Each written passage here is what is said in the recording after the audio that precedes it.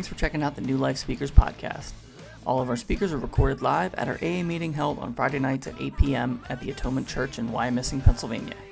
More information about recovery and our upcoming events can be found on our website, newlifespeakers.org. If you don't want to miss our newest upcoming speakers, don't forget to subscribe and turn on notifications. This podcast is self-supporting, so if you enjoy this podcast, please put $1 or $2 into our virtual basket. You can find a link for this in the description. And if you know someone in need, please share this with them. Thank you.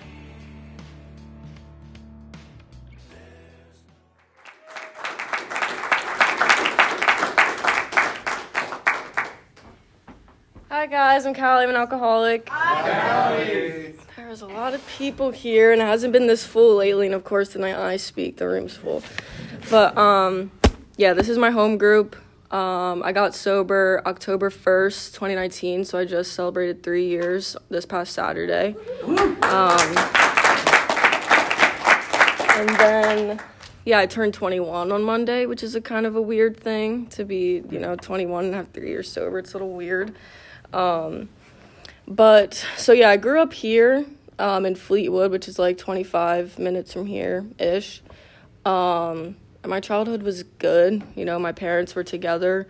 I have 2 older brothers, and we had everything that we wanted and more. My dad was a really hard worker. He worked so that we could have everything we wanted. We had a big house, and we had a pool, and we had dogs, and, me and my siblings were really close. And life was good, sometimes you hear people speak and it's like they were always uncomfortable when they were a kid, and I never really felt that. I always just tried to be I felt like my parents wanted me to be. I knew they wanted me to do good in school. My dad was a really hard worker. I knew that growing up, that's what he would have wanted me to be. So I just, I liked school when I was a young kid. I always liked sports. Growing up with 2 older brothers, I kind of grew up like a tomboy and wore their basketball shorts to school and shit, like a weirdo. But I think my 2nd grade school picture, I have my brother's t-shirt on basketball shorts. But yeah, so nothing crazy when I was a young kid happened. Alcohol was always glorified in my house from a young age. My parents were young when they had me and my brothers. I think my mom was 19 when she had my oldest brother, and then 21 and 22 when she had my other brother and then me. So they were young, and we lived in a small little house, and we had moved into Fleetwood, and we got the big nice house and everything. So that's when they were okay, we can party now, because when my mom turned 21, she was pregnant. So they had lots of friends. My dad was very social and had lots of friends, and he was at the post office actually down here, he was the supervisor. He had all these friends because he would deliver mail and meet all these people. So they would have parties all the time. And I remember seeing my mom do stupid stuff as a result of her drinking. But I never was in my head that oh, that's what happens if you drink. It was just this is what my parents do on the weekends. So I think I was probably maybe 5 or 6 the first time I tasted a beer, and nothing crazy happened. I wasn't an alcoholic right away. My dad and his friends would play poker, and they would give us nickels and dimes to give them another beer out the fridge, and that's just what we did. So it was always glorified, and I always knew that fun was with alcohol, but it was never they never got out of control. I mean, there was sometimes my mom would, but nothing crazy. And then when I was 8 in 2010, my dad crashed his motorcycle and died. And then after that, that's when my mom kind of set off. Everything just changed. Obviously, she had 3 kids and she was a single mom. And for a long time I was very angry at a lot of the things that she did until I got sober and came to realize that a lot of those things weren't because she wanted to. A lot of those things happened because she didn't know what else to do. And we're not supposed to say other people are addicts or alcoholics, but my mom drinks alcoholically. She's never admitted she's an alcoholic. I don't know if she ever will. That's not for me to decide. That's for God to decide, not me. So there was lots of nights after that me and my brothers would pick her up off the floor because she'd be drunk. She'd be at the bar, and she'd come home, dudes in and out of the house, all sorts of crazy stuff, and that lasted for a while. And my oldest brother, he was probably 13 or 14, and he didn't trust us to, use the stove yet, and, we didn't know how to do laundry, so, he did all that stuff for us. He cooked us dinner every night when my mom was out, and my mom also quit her job, so she wasn't working, because from, my dad passing away, she, got some money, so she didn't really have to right then and there. So she wasn't working, she was just drinking. I remember, I'd go to school, she'd get us up in the morning for school, and then I'd say bye to her in bed, and then I'd come home and she'd be in the same spot. She wouldn't get out of bed all day. And then when 4 or 5 o'clock hit, she would get up, drink, go wherever, and it was just me and my brothers at home. So yeah, my brothers became we were just a little pack of three, and we did everything together. We went everywhere together. If my brothers were going out, they'd drag the annoying little sister along. That's how it was. I was with them all the time. They were my best friends. So when I got to, my oldest brother, he started to smoke weed and do some other drugs. Nothing crazy at that point, but I know this is AA, but drugs are part of my story. I think I smoked weed for the first time when I was 12, and I remember it wasn't necessarily that I got high and the world was crazy. It was more of the fact that I had to sneak around and do it that it was exciting to me. I was oh, my mom can't find out about this, and oh, if the kids find out at school about this, I'm gonna be some weirdo because I was 12 smoking weed. So that part of it was exciting to me, and later on the line that chaos and that all that became part of my life, and I thrived off that for a long time. So yeah, I started doing some other drugs 13, 14. I wasn't drinking often, but I did a lot of drugs as a young kid, and then I found something that I really loved. My middle brother, he was really good at football, and that was his thing. He was going to go to college and NFL. That was what was going to happen. And I finally found something that gave me that satisfaction he did, and I started playing field hockey, and I think I was in 3rd or 4th grade. And I fell in love with it instantly. I knew that that was going to take me somewhere, because I didn't know what I wanted to do. When you're that age, you start getting asked in school oh, what do you want to be when you grow up? And you're I don't fucking know. But then some kids are oh, I want to be a nurse, or I want to be a doctor, whatever it is. I never knew, but I knew I had that one thing that I loved and I was good at, and I thought that that was gonna where I was gonna be successful. So so as a result of my mom's drinking and kind of my dad passing, the acting out for me started a little bit. I would sneak out in the middle of the night. My oldest brother was 16 or 17 at this point, and he had moved out in with his girlfriend, so he didn't live, and that was my best friend, so we didn't see each other often, and he lived down the street. His girlfriend lived in the same neighborhood as us, so I was 13 sneaking out to go there, because my mom didn't let me see him because he was doing drugs, and she knew it. So that I started sneaking out to see him all the time, and getting myself into trouble. I remember this one time we were at a party, and the cops got called, and my brother shoved me into a cardboard box and was hiding me. And that's when that stuff was exciting to me. All that sneaking out. My mom never ever caught me sneaking out. I have no idea. Well, one time, but other than that, one time I was sneaking out and she caught me. But other than that, and I was getting away with everything. Everything I was doing, I was getting away with. The drugs, the drinking, the sneaking out. Me and my brothers used to take my mom. She had 2 cars. We used to take one of her cars. We were getting away with all this stuff. I had no consequences to anything. And it was fun. It was fun for a long time. My drinking and my drug use was fun for a while.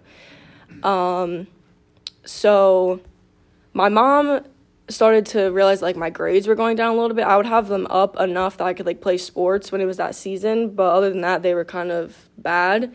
So she put me in Karen, the rehab center, had this woman come into the schools and do therapy groups. So one day a week a woman would come in, and there'd be anxiety and depression groups, grief and loss groups, there even were drug ones. So she made me go to this grief and loss group, and I remember being so angry about it, but I got to know this woman that ran the groups, and her name is Jen, and I still communicate with her today. So I started to go to these groups, and I hated it, and that was, like, my first, like, dabble in, like, oh, maybe, like, some of my actions are, like, not right, but I didn't think anything of it. Like, I was young. I was really young. So what grade was I in? My 8th grade year. I was drinking a lot more, doing a lot of drugs. It wasn't like an everyday thing. It wasn't really affecting anything at this point. And my oldest brother, he overdosed, and he passed away in March of 2016, I think it was. Yeah, 2016. And that was like the deal breaker for me. I was like off in like my own world until like I got sober after that. He did everything for me, as a kid. Like, my mom wasn't around. Like, she was, doing her own thing, grieving and dealing with her own issues in her own ways. And so when that happened, it was like an okay for me for this, like, disease to, like, take off. And, I think I obviously was born an alcoholic, and this disease, it doesn't just, like, develop. I mean, it does over time, but, like, I had it since I was a kid, and I can see, like, behaviors from when I was young to when these things happened. But that one thing happening just, like, triggered something in my head that, like, I needed to not feel all the time. From, my dad passing away, I never dealt with any of that stuff. It was, like, I'm doing this, and I'm sneaking out, and, like, all this, and I was just, like, a crazy, like, kid, so I never dealt with any of that stuff. And then this happens, and I'm like, well, fuck it, and, like, I just, like, went off. So I went into freshman year. So growing up with 2 older brothers, everyone knew, like, my oldest brother was, like, a popular kid. Everyone knew him in school. So when I went to high school, like, everyone knew who I was. There was girls, guys, like, everyone knew who I was. And, like, that's when I really started to party. So everyone wanted to, like, party with me. And, like, I would go to these I was 14 going, like, to colleges overnight and, like, all this crazy stuff. And, but I loved that, like, I don't even know the word for it, like, the excitement of it, the chaos of it, like, oh, like, I'm staying at this friend's house, but, like, I'm actually, like, 2 hours away at fucking Penn State. My mom never knew. And that was, like, exciting to me, and I got away with all of it for, like, a long time.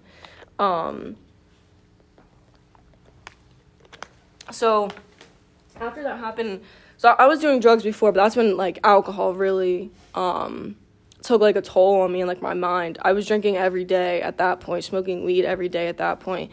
And there were some other drugs in the mix there, but somehow I was still playing field hockey. It's funny, a woman that I met in the program not too long ago, I played field hockey with her daughter, and I was like, oh, yeah, I, like, would be drunk at games all the time, and she was like, what? But, like, I didn't think there was anything wrong with that at that time. Like, it was so normal to me. Like, I didn't think there was anything wrong with it, and the fact that, like, I couldn't focus on anything unless I had a substance in me. Like, if I didn't have a substance in me, my head was going, and, like, pain and, like, all this stuff. Like, I couldn't not have something in my body.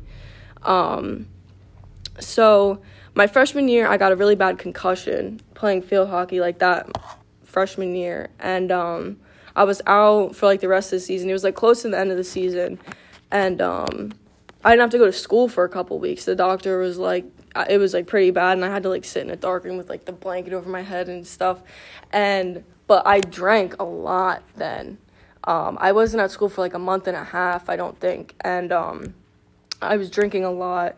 And my mom, like, caught me a couple of times. And, like, she tried to, like, say some stuff. But after my brother passed away, she kind of let us, like, do whatever. Because I don't think she knew how to, like, not that she didn't know how to parent us. She didn't know what to do, We had lost our dad and then, like, our brother. She didn't know what to do with us, and she didn't want us. She had this fear of, like, us being angry at her, so she would let us pretty much do whatever we wanted.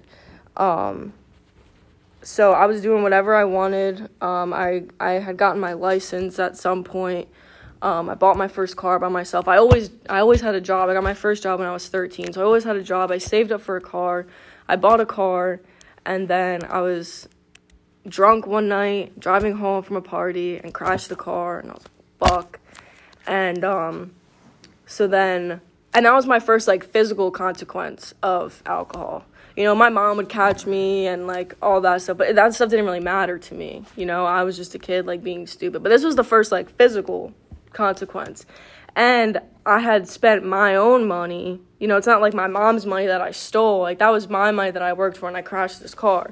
And I was like, dude, what the fuck? So that was, like, September of... that was like September of my sophomore year. I just got my license in June, got the car, crashed it in September. So I got my license, had it for, I don't know what, 3-4 months, whatever that is. And then I crashed it. So I was like, I didn't have a car. So my mom, she had this really nice Cadillac that she'd bought the year before. And it was her first, like, purchase, like, nice for herself since my dad passed away. She bought herself this nice car. A month later, I totaled her car, drunk driving. And, so luckily I could drive the car away. Well, when I crashed my car, I just left it there, and, like, I got one of my friends to pick me up, and, like, I stayed at her house, and then, like, we reported it stolen the next morning, and, like, that was, like, crazy. But when I crashed my mom's car, I could still drive it. So I drove it home, and she knew that I was at my friend's house, and she was at the bar with her friend. So I call her, or maybe her boyfriend at that time, and I call her, and I was like, hey, Mom. She's like, what'd you do? And I was like, oh, God. Somehow she knew. I don't know if it's, like, a mom thing or, like, what. But, so she already knew, and she was like, did you crash my car? And I was like, maybe. And she was like, how bad is it? And I was like, well, it started to smoke as I was pulling in the driveway. She starts freaking the fuck out at me. Like, she was freaking, well, obviously. But she was so pissed. She came home. And she grounded me. That never lasted because I just did whatever I wanted anyway. But and I remember that night I thought to myself, I was like, what's wrong with me? Like, I just crashed a car 2 months ago, like, my car. And then I go and I, like, totaled my mom's car. And I remember thinking to myself, like, maybe if I didn't drink so much, not that alcohol was a problem or the fact that, like, I'm irresponsible and can't do anything correctly. Like, maybe if I didn't drink so much or I didn't take shots of tequila that night, I would have been fine. So after that, it was kind of like a trial and error for me, trying to figure out, like, how to do it right. You know, not necessarily like, oh, I can't drink anymore, I'm going to not drink. It was like, okay, if I'm driving, I'm only going to drink beer. Well, then you drink how many beers, then you're blacked out drunk anyway. So then after that didn't work, I was like, all right, well, I'm just going to do what I normally do, and then you mix all this stuff, and everything's crazy and whatever. So I was trying to figure out, like, what worked. And then there was another substance that came into that, like, helped it work. And I was like, okay. So then I started doing some other stuff, and my health, well, so that was, like, my end of sophomore year. So I was, like, almost going to be 17. And I started hanging out with, like, some really bad people. Well, maybe not bad people, just doing bad things. And I was in a lot of places I shouldn't have been. I was at a lot of parties I shouldn't have been. It was all older kids. And I put myself in some really, like, unsafe situations. But I didn't think anything of it because I was getting what I wanted from it, you know. I was the young girl, and there's guys around. Like, they give me what I want, you know what I mean? I never had to worry about anything. So I go into junior year, and I get another concussion with field hockey, and that, I was like, I got really depressed, and I really started drinking and doing drugs a lot. So that was, like, fall of my junior year, 2018. So, yeah, I was out for, like, the whole season, and then still doing drugs, drinking. I'm drinking every day at this point. I'm showing up drunk to school. My first period teacher, first period science, she was really cool. She knew both my brothers, so she kind of knew that I was, like, fucked up. So she knew that I would come to school, like, high and drunk all the time. And something, I don't remember what happened. Something happened in, like, February, like, beginning of February 2019. And I came to school drunk, and I think I broke, like, a glass, like, one of those, like, beakers that you, like, I don't know, science shit or whatever. And so I had walked into school that morning, and I was drunk, and I think I had dropped, like, a glass, something on the ground, and I tried to clean it up, and I, like, cut my hand open. And I think she started to like worry about like me a little bit, and knowing both my brothers and my middle brother at this point was also out of control. So she kind of watched him like go downhill from like freshman year to senior year, and then he graduated, and then now she's watching me go down. And I'm still in these therapy groups, the therapy groups that my mom made me start when I was in like 3rd grade. So this woman, Jen, also is watching me go downhill from like this smart like little girl that had like so much potential to like some girl that's like showing up like high and drunk to school every day.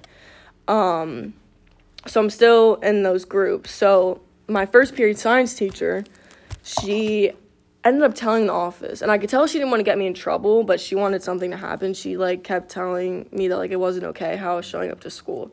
So she ended up telling the office, and they had told this woman Jen that I was doing these therapy groups with, and Jen knew a little bit what was going on, not to the extent that it was, but she knew. She's not an idiot, and she works for Karen, so she sees drunk and high people on a daily basis. So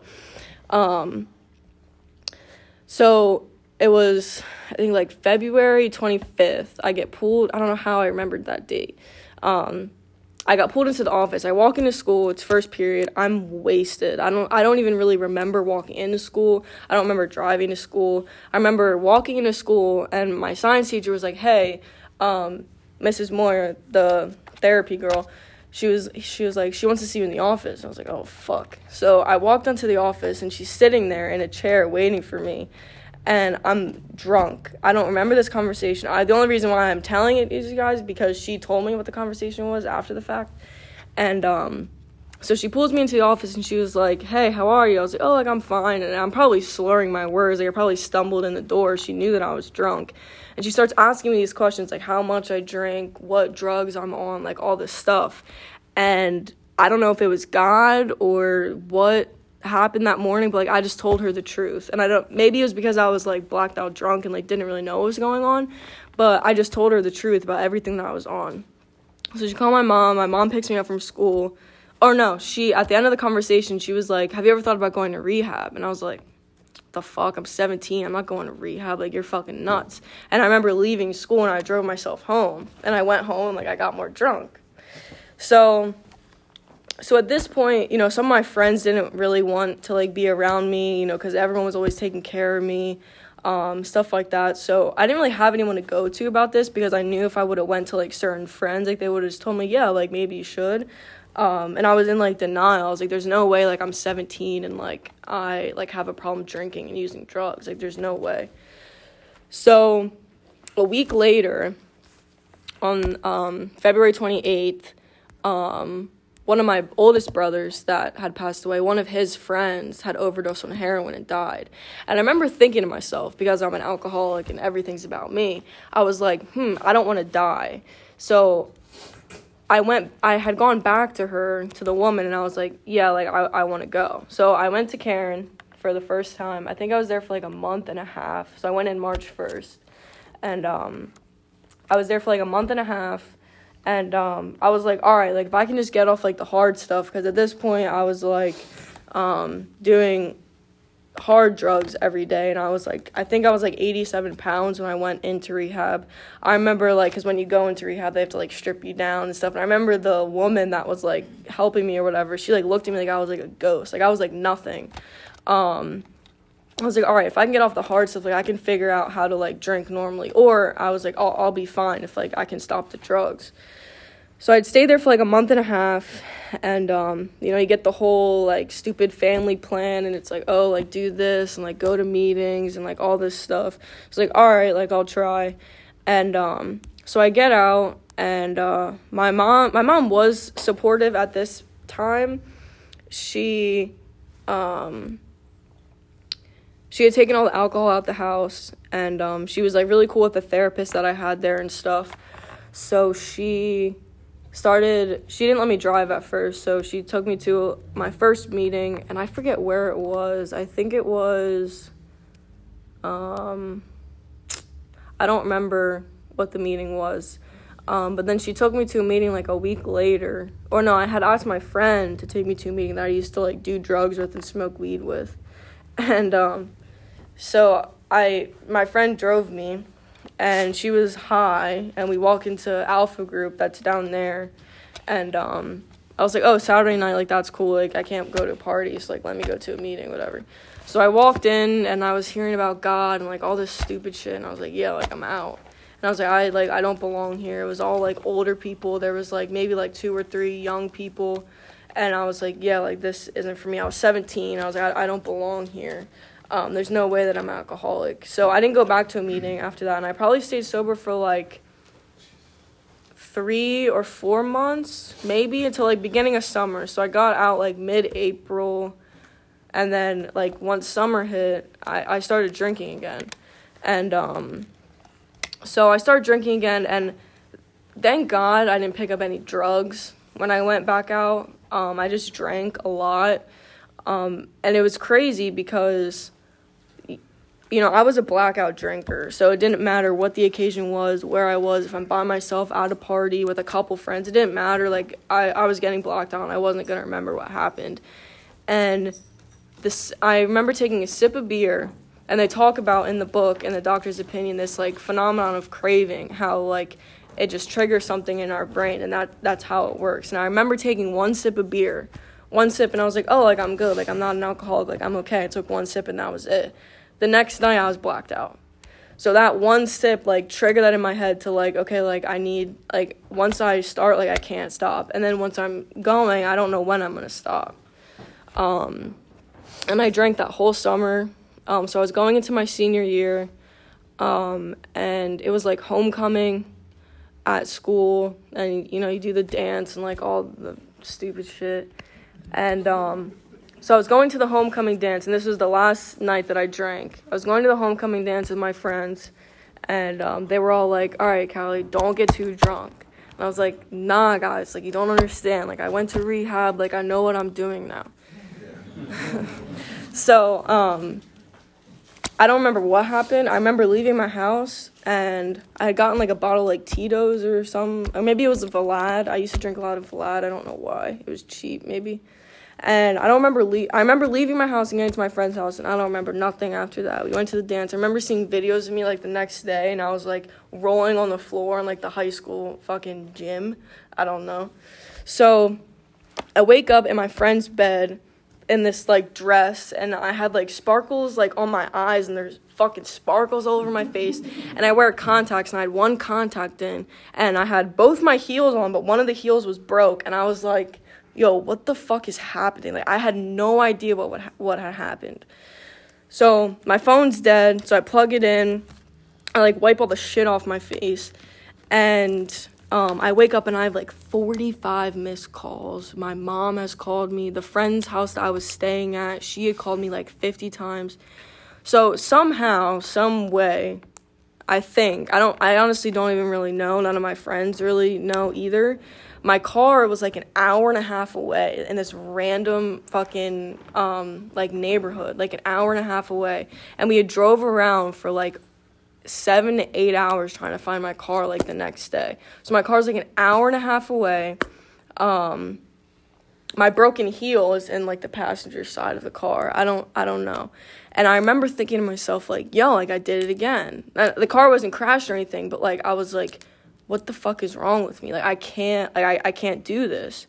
And this, like, overwhelming feeling of, like, this is what my life is going to be. Like, I'm fucking miserable. I can't do this anymore. Because I was miserable all the time. Unless I was, like, blacked out drunk and I didn't know what was happening. Like, I was miserable. I was unhappy. And it's crazy because, you know, I had drank and done drugs for a couple of years until I went to rehab the first time. But when I went back out and I started drinking again, I went down so quick. It took 3 to 4 months to get me back to, like, exactly where I was before. You know, drinking so much, my mind was so, like, messed up. I just wanted to die, but I didn't want to kill myself because, like, I was a pussy and, like, I would never have done that.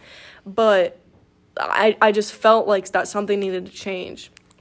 So I had called the woman, Jen, that got me into rehab the first time, and I called her. And she didn't answer the phone at first, and then I had school the next day. It was a Monday, And my mom was getting ready for work, and I had gotten ready for school, and I was about to leave, and I walk into my mom's bathroom, and she was, like, curling her hair or something. She was like, "Are you okay?" And, like, I just started bawling. Like, I was not okay at all. And that was October 1st, 2019. We called the girl. She got me back into Karen. I wasn't there for a full time. I think I was there for maybe, like, 2 or 3 weeks. I remember, like, sitting in the rehab thinking about the first time I went and, like, this withdrawal that I had and just, like, praying that, like, that wasn't going to happen again. When I went to rehab the first time, like, I withdrawed really bad, and I had lied to them about, like, in my intake about, like, how much I was using and stuff like that, because I didn't want to go to the detox because it, like, scared me. I was like, there's no way that, like, I saw, like, old, like, men walking around, and I was like, yeah, I don't want to go there. So I had lied to them and told them that, like, I didn't drink that much and, like, all this stuff. And then it was, like, the middle of the night one night, like, 2 nights into my stay. And, like, I start throwing up. Like, I was so sick. And they thought that, like, I had ate something. And then, like, they eventually figured out that, like, I was withdrawing. So they, like, rushed me to the hospital, and it was, like, fucking blizzarding out. It was March, and it was, like, a blizzard. The poor lady that was driving me, she was, like, 23, and, like, I looked like she had never driven in snow before. It was terrible, and I was in the hospital for a week. And I remember my mom coming. I don't even remember that whole week. I remember my mom coming and, like, telling me that she loved me and it was going to be okay. And I remember, like, the second time I went back, I was, like, thinking about that and how I never, like, wanted to feel like that again. Because when I went back out, I pushed all that out, you know what I mean? Because I wanted what I wanted when I wanted it. I wanted to get high. I wanted to drink. I wanted to do all that stuff because it made me feel good in that moment. You know, that was my solution to everything. No matter if it was a small problem, big problem, I was happy, I was sad, no matter what it was, that was my solution to it. So I remember thinking, like, I never want to feel like that again. And, like, I don't know what I'm supposed to do. I don't know how to do it. But I need to do something different this time. So they made the decision that me going back to, like, normal high school, because I was a senior, probably wasn't the best decision. So I had registered for online school, and then the Karen outpatient place in Wyomissing, they do, like, a school program. So I went there, and it was, like, me and all these, like, 16-year-old boys, and I was like, holy shit. And, but I met 2 amazing people there, that I still talk to now. They're still, like, a big part of my life. One had moved away to New Jersey, but the other one's still around, and I see him often. And, they brought me to this meeting. They brought me to the Thursday night meeting, and, you know, the one guy said to me, he was like, just give this 9 months, and if nothing gets better, then go back out. No one's stopping you. I was like, okay. So, you know, I did what they told me to do. I got a sponsor, and I was super stubborn, and I didn't want to do anything. And I got my first sponsor, and then it didn't end up not working out, so I got another one. I was still living in Fleetwood, so Pottstown wasn't that far from me, so I was going to meetings at Pottstown. I was coming here because I was still in school, so, like, after school I'd come to meetings and stuff. But I was going to these Pottstown meetings, and I met a woman there, and I asked her to be my sponsor. We started going through the steps, and looking back on it now, there was only so much that I could get out at that point. So, like, I did a 4-step, I did my 5th step, and I felt, like, okay. But after I was done, I kind of, like, knew that, like, I needed a little bit more, you know, because they had talked about these, like, promises and, like, the 12-step and all this stuff.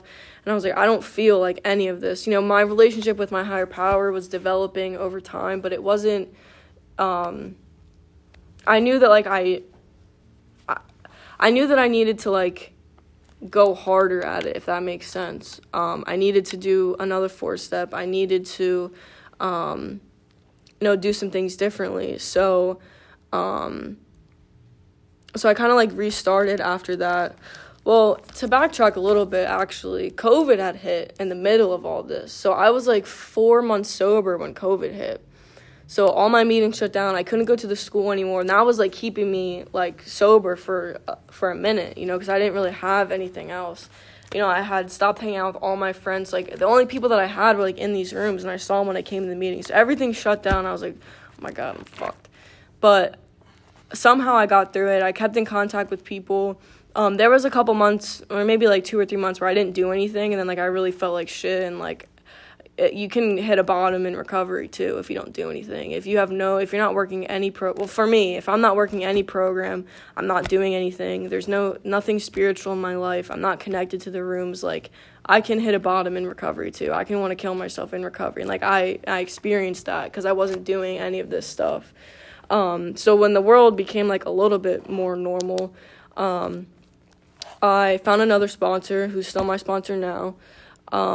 And we started going through the steps, and I was thinking about it today, actually, about like how I feel like this time around my steps, it was like the big girl steps. Like, I was like, because I got really honest this time, and there was a lot of stuff in my first 4-step that I felt like I couldn't handle yet. And it was like, you know, my sponsor says now sometimes like it's like an onion peel, you know, you peel back layers and stuff like that. And so this time around I went through the steps. It was very different. And I think too, you know, as I stay sober, I become more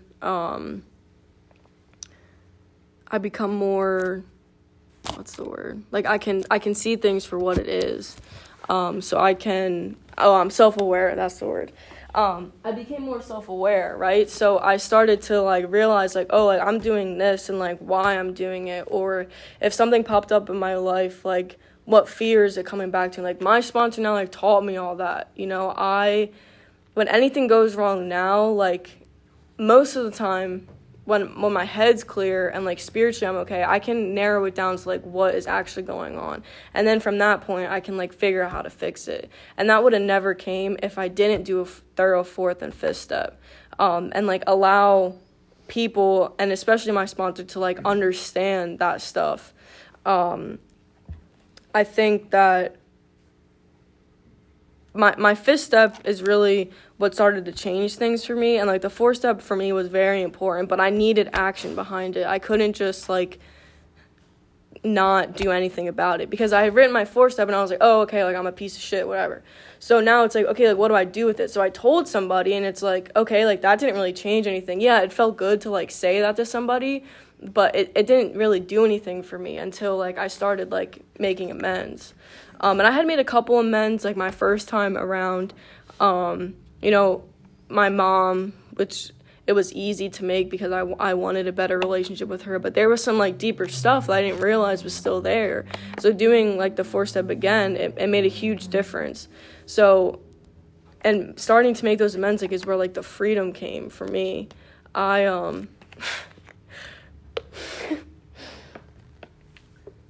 Hey, Chris.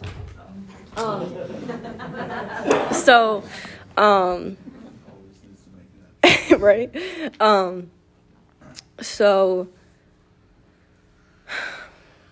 Chris, what the fuck?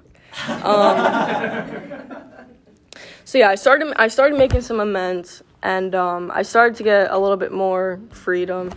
There's still some amends now. You know, I'm not a perfect person, even though I've been through the steps. Just because I went through the steps doesn't mean like I'm fixed and I'm cured and everything's fine. I don't have to do this stuff. Like, you know, I have some resentments against like my brother. I still haven't made an amends to him ever in the 3 years that I've been sober.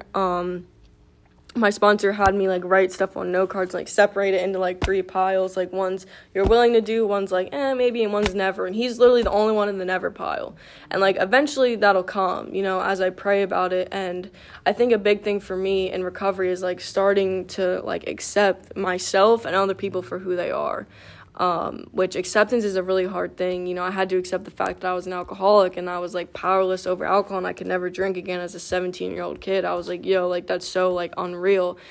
But those little like stupid cliche sayings we have, like that's what they're there for. You know, it's not something like in my head, I think that it's stupid. Like one day at a time, yeah, that's stupid because there's other things going on. 5 years from now, there's going to be something, or next week there's something. But those things don't really matter now because I can't do anything about that now. I am like a super overthinker about everything. I like to future trip, as they say, and like think about like what's gonna go wrong. Like I can't control any of that, and I can't control what other people do. I can only control like myself. And you know, it is a cool. It sucks sometimes because you like when you become self-aware of these things, you, like, have to do the right thing, even though you don't want to.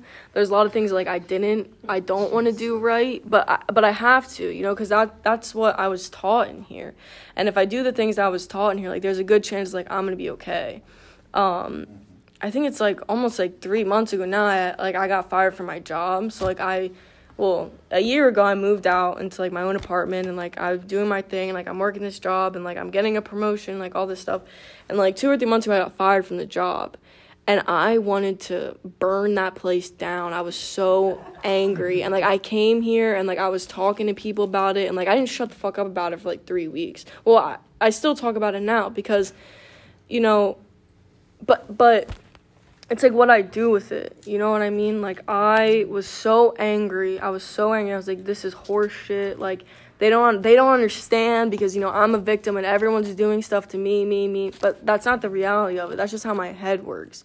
And that's the beautiful thing about meeting people in the rooms, because I can talk to people and they can be like, okay, well, you know, not everything's about you, and they keep me accountable for that stuff, and they can, like, put my head where it's supposed to be, because it's really easy for me to get myself into, like, a mindset that I don't want to be in, that's dangerous for me to be in, or spiritually not okay for me to be in.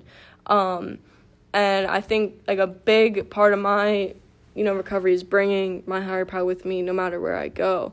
I've experienced some things in recovery that I didn't bring God with, and nothing good comes out of that. You know, I have to bring God with me no matter where I go, even if it's to the grocery store or anything. I have to bring God with, because then I know that, like, I'll be okay. If I am spiritually fit, I can do anything that I want to do. And, you know, there's some things that I don't like to do. Like, a lot of, like, I don't talk to any of, like, my old friends anymore. Like, I wouldn't go to, like, old parties that I used to go to and, like, stuff like that.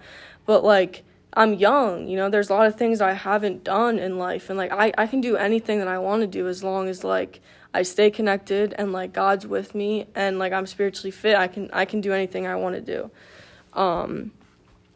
And I think that it took me a while spiritually to get to that point, and it took me a lot of willingness to be open to try new things. You know, because I didn't want to pray for a long time. Even now, I can still, like, I can go in and out of it. But it's all, like, for me, it was all about being willing to, like, try something that I was uncomfortable with. And that's been, like, a repeating, like, cycle in my story, is, like, trying things that make me uncomfortable, because when I'm uncomfortable, like, that's when I grow. If I just stay comfortable and I stay where I'm at, like, nothing happens.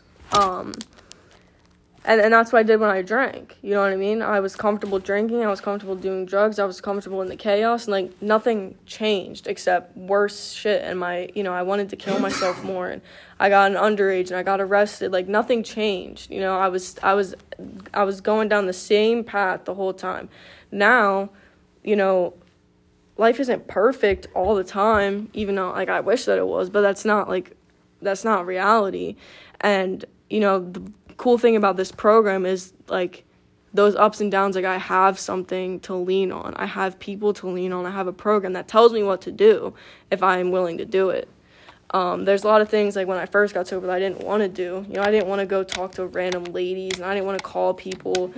And, like, I didn't want to do any of that. And for a while, like, all my friends were guys. And then, like, I kind of started to realize, like, there's a lot of things that, like, these dudes, like, can't help me with. And then, like, that showed me, like, okay, like, I need to talk to some women. And it's super uncomfortable. Like, now, like, I have, like, the greatest friends, you know what I mean? And I'm able to have a relationship because this program taught me how to. Before, I didn't know how to. I didn't know how to be a good friend. I didn't know how to be there for anybody. And the cool thing about it, too, is, like, when I first got sober, I didn't really need to do anything except come to the meetings, you know, and people showed me the way. Answer the phone, call people, you know, and the people in the rooms, like, they, as corny and stupid as it sounds, and I hate when people say this, like, they loved me until I could love myself. And then I was able to, like, be there for them, too. Because when I first came in, like, I didn't really have, as I think, I didn't really have anything to offer anybody. I didn't have any advice to give anybody, you know, I didn't know shit. So, I tried, and I still do this now, I try to take in everything I can and learn from everything, and always be willing to learn, and always have an open mind to try things that are new, or if I am going through something that isn't working, like being able to try new things, because I know that like my ideas never got me anywhere. And like I love when people say that and like you talk about that, because if I think about like what I've done, like self-will, like never got me anywhere. It got me in rehab twice in the same year and crashing 2 cars, totaling my mom's car. Like it never got me anywhere. So when I shut up and I listen to people in these rooms, like I get an answer, you know, that's not always, it's not like everybody in the rooms is right or anything like that, but it's better than what I was thinking, because like, for example, when I got fired from the job, I wanted to go back and punch everybody in the face and fight everybody and, you know, stab my manager, all this stuff, but like, that's not the right thing. And that's what goes through my head though. But that's not the right thing, and it takes, you know, me talking to other people and being open about like the way that I'm feeling to like get the right answer and know that like those things aren't okay. And as I've, you know, grown in the program, like I kind of know myself what's right and wrong, but sometimes it takes someone telling me it, like, no, Callie, like, you can't go and burn your old workplace down. Even though I consciously know that that's not right. Sometimes it takes someone to tell me that, you know, because my ideas are crazy. My mind is crazy. And you know, I've learned so much about myself in this program, and I'm able to like be like a human being today. You know, I'm able to be an employee. I'm able to be like a daughter. Like me and my mom's relationship was so bad when I came in here. Like I used to yell at her and call her every name and this and that, and like now like I love my mom. Like she, you know, this past week was my birthday and we went out to dinner, and like it was so good. And like I have 2 little baby cousins, and like they love me, and like I'm able to like be there. Like before, like I remember in like my addiction, like I had babysat them one night and I was like outside like with the baby monitor like smoking weed. Like that's not like what I'm supposed to do. You know what I mean? And like now like I can be present. I'm able to watch them grow, and like those are the things that are important to me now, because I, you know, replaced a solution with another solution that's like kept me here, because drugs and alcohol were the solution to my problem before, and like now like this program is, because I can put the drink down but I'll still be crazy, you know, I'll still be a bitch, I'll still be an asshole, and I can do that if I don't do what I'm supposed to do. I can go back to that sober. But this program keeps me sane, and it keeps me, you know, doing the right thing and doing what I'm supposed to do. So that's all that I have.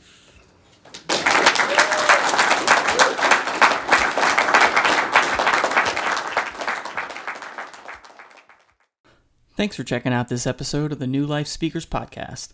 Please remember that our group is self-supporting through its 7 tradition. Donations can be made by clicking the link on our website, newlifespeakers.org. You can also find a link for this in the description below. Tune in next week for a new speaker, and thanks for listening.